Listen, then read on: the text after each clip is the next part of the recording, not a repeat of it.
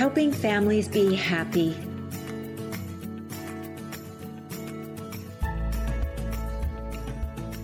Welcome to the Helping Families Be Happy podcast, where we explore the often messy world of family love and relationships.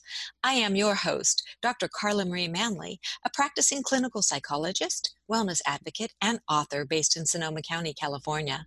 I've teamed up with Familius Publishing to bring you nourishing real-life information about love, family, relationships, and life. Now, I am thrilled to introduce today's guest, Dylan Toit, who is director of the Plum Creek Literacy Festival in Seward, Nebraska with Concordia University. Thank you so much for being with us today, Dylan. Welcome. Thank you. It's so nice to be with you. So tell me a little bit about you. I currently direct, as you said, the Plum Creek Literacy Festival at Concordia University, and it is an annual event, started 25 years ago as a one-day event with one author and about 200 participants. And in 2019, after 24 years, we had over 15,000 participants, and we had 16 authors join us. People from all over the country came for the Adult Professional Conference, and it's gone from one day to 3 days with multi-sites and multi-events, and we're continuing to build and expand and grow the programming. That sounds spectacular. And I also understand that you're a PhD candidate in literacy instruction and assessment. Correct. I'm about to conduct my research through Walden University, where I am a candidate, and I am looking at novice teachers and their abilities to use assessment data to inform literacy instruction practices.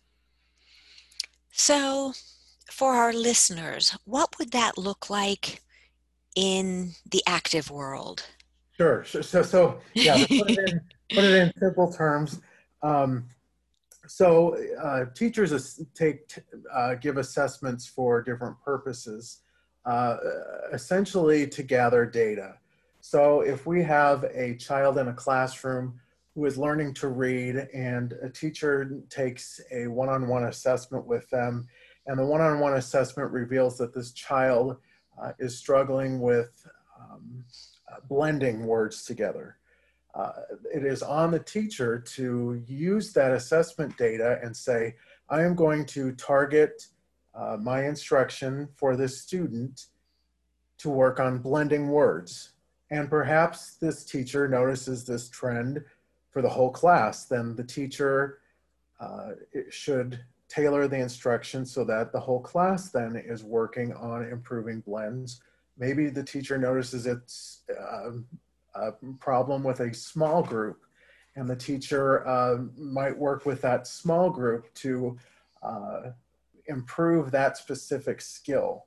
Absolutely fascinating. So if I hear you right, essentially what you do is you develop the instruments, the assessments that allow the instructors, the teachers who are already, very, very burdened, so they must really love tools like this, that allow them to streamline their approach, target the students that are in need of assistance, and actually dedicate their efforts to that population. Right. I don't develop any of the tools. They already exist. It's just a matter of the teachers knowing that they exist and knowing how to connect them with the readers. That's fascinating. And can you give us an example other than the idea of blending words and being able to target that population? Can you give us another example? Let's say a target skill that a second grade classroom was working on was making predictions about a text, and a small group or a teacher gave an assessment. Maybe it was a verbal quiz or something like an exit ticket, very informal. And it revealed that these students were not able to I wouldn't say accurately, were not able to, did not have the skills to make predictions about a text, which we know is a critical comprehension skill.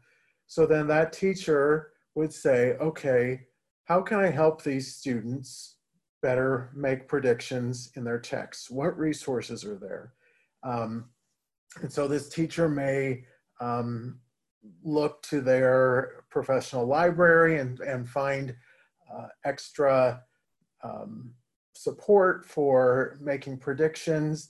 They may look for what we call mentor texts, and those are books that the instructor can work directly with the whole class or a group of students or an individual student and work with them one-on-one and say, and even model for them, okay, this is how I made a prediction here.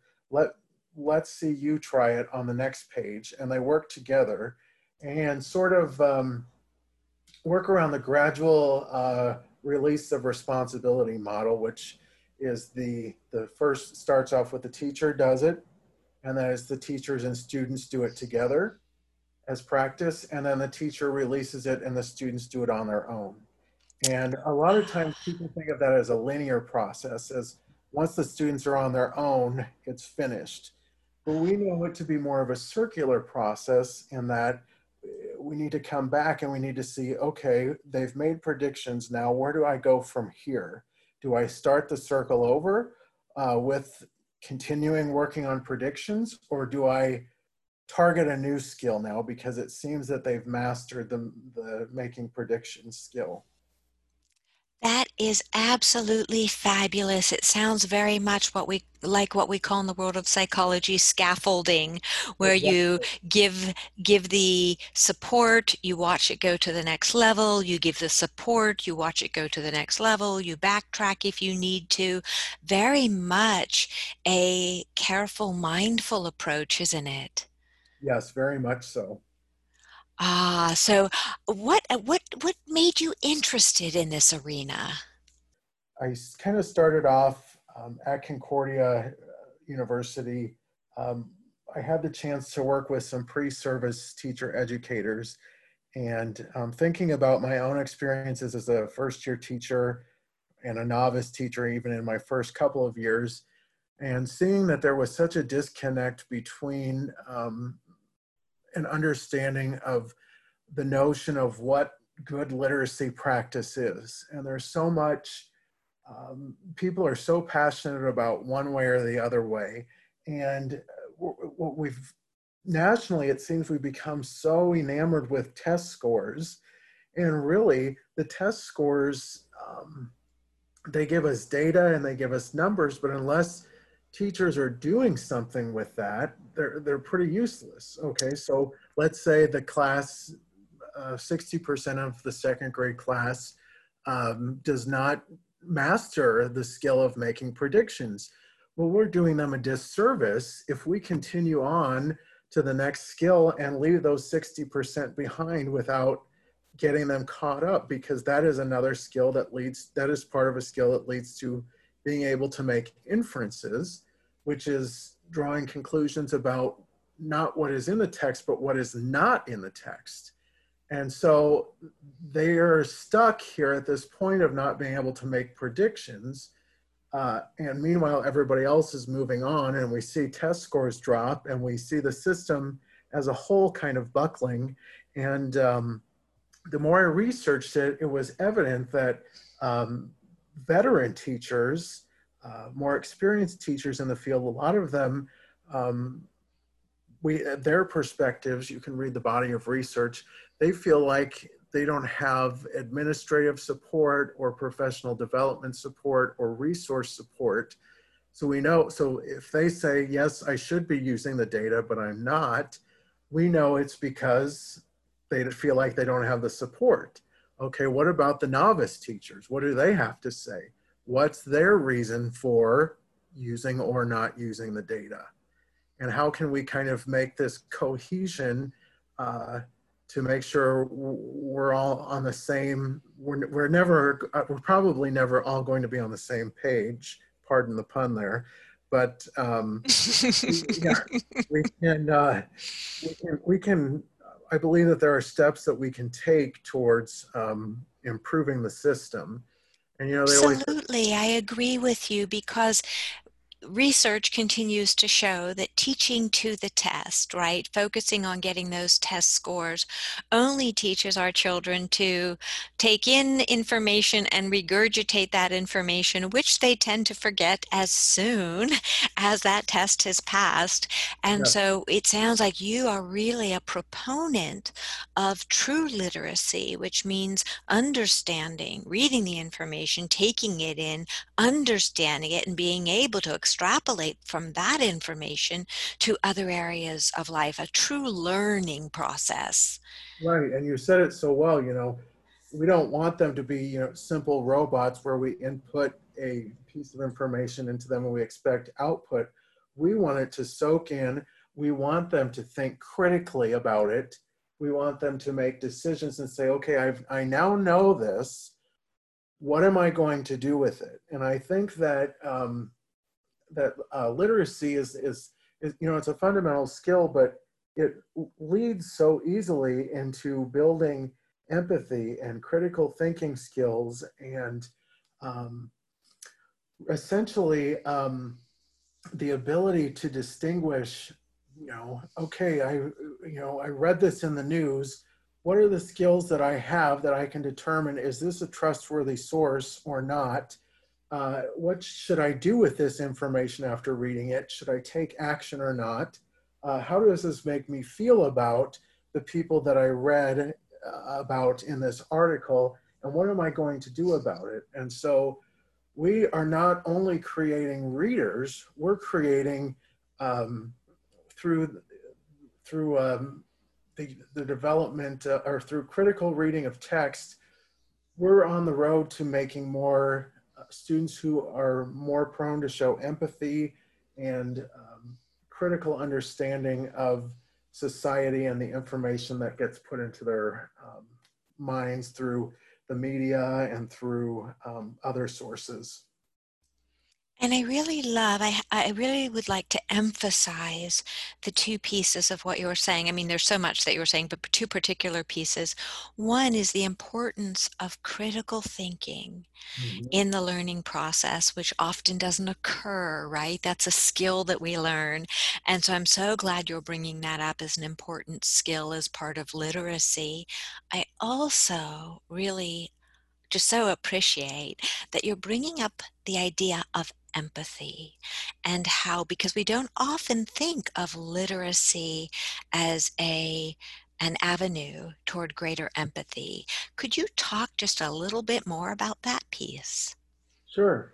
Yeah, so literature truly opens the door to reading about the experiences of others currently and in the past. And if I'm constantly surprised myself these days, I pick up a book myself and I'm reading about an event that happened 50 years ago for the first time, and I feel myself getting angry and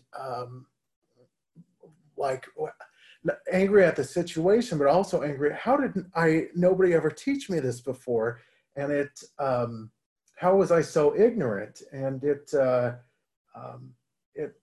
you know, reading about the past really shapes our view of where we are now and where we have the potential to go. And uh, books are the best ways often for people to tell the stories of the past and for us to get some sort of understanding of them, what humans experienced, how we got to where we are, and how that can shape the way of how we think about where we want to go from here. And I think that it's so easy to go into a classroom or even in the home and pull out happy stories from the library shelves. And those are good and fine, but if we aren't balancing it with texts that make students and children think about um, other people and events in the past, we're not really doing them any favors. We're just kind of setting them up to think, well, I have a great life. The world is great.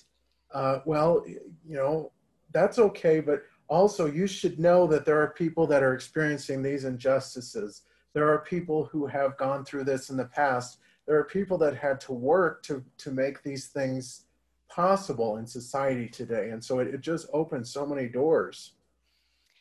Absolutely. And I love that piece where if we use reading as a springboard to being able to truly be empathetic, right? Jumping into somebody else's shoes, seeing things from another vantage point, whether it's 500 years in the past, 3,000 years in the past, 10 years in the past, or maybe even 10 years in the future, right? It is that idea of getting outside of our own box, whether it's a happy box or a not so happy box, right? And Right. being able to see things, to experience things from another perspective, and reading, oh my goodness, what it does for us in that way, doesn't it? It's good to push us out of our comfort zones and think about uh, life as others may experience it. Absolutely. Well, I'd like to just say one thing about with some papers that you sent me beforehand. Your favorite quote: um, "Do all the good you can, by all the means you can, in all the ways you can, in all the places you can, at all the times you can, to all the people you can, and as long as ever you can." John Wesley. I think that's just it's one of my favorites as well, but it seems to suit you very well. Thank you. That really is touching, but that's when I think about my work, whether I'm on the job or whether I'm um, volunteering or doing um, other things for the community. It's just a good motivator. People need our help, especially now more than ever. Thank you so much, Dylan, for sharing your time with me. I would like to ask you, where could our guests find you? You can find me on Twitter, and my Twitter handle is at DYLANTEUT, or you can find my contact information through the Plum Creek Literacy Festival website, and that is www.cune.edu/PLUMCREEK. Wonderful. And I'll just spell your name because although it's pronounced Dylan Toit, it is DYLANTEUT, Dylan Toit. So thank you once again, Dylan. It has been such a pleasure to share time and energy with you. As we conclude today's podcast, I'd like to thank Familius Publishing for their support in bringing this podcast to your ears and your heart. We'd be thrilled if you'd subscribe to the podcast and leave us a review on iTunes and social media. If you'd like more wonderful Familius content, be sure to visit us at familius.com, where you will find our Habit Hub blog, as well as a spectacular selection of books for families. One step at a time, we can make the world a happier place. Thank you for sharing your time with me, Dr. Carla Marie Manley. It's been a joy and a true pleasure. Be well and shine as only you can do. We talk together, learn together, play, work, eat together.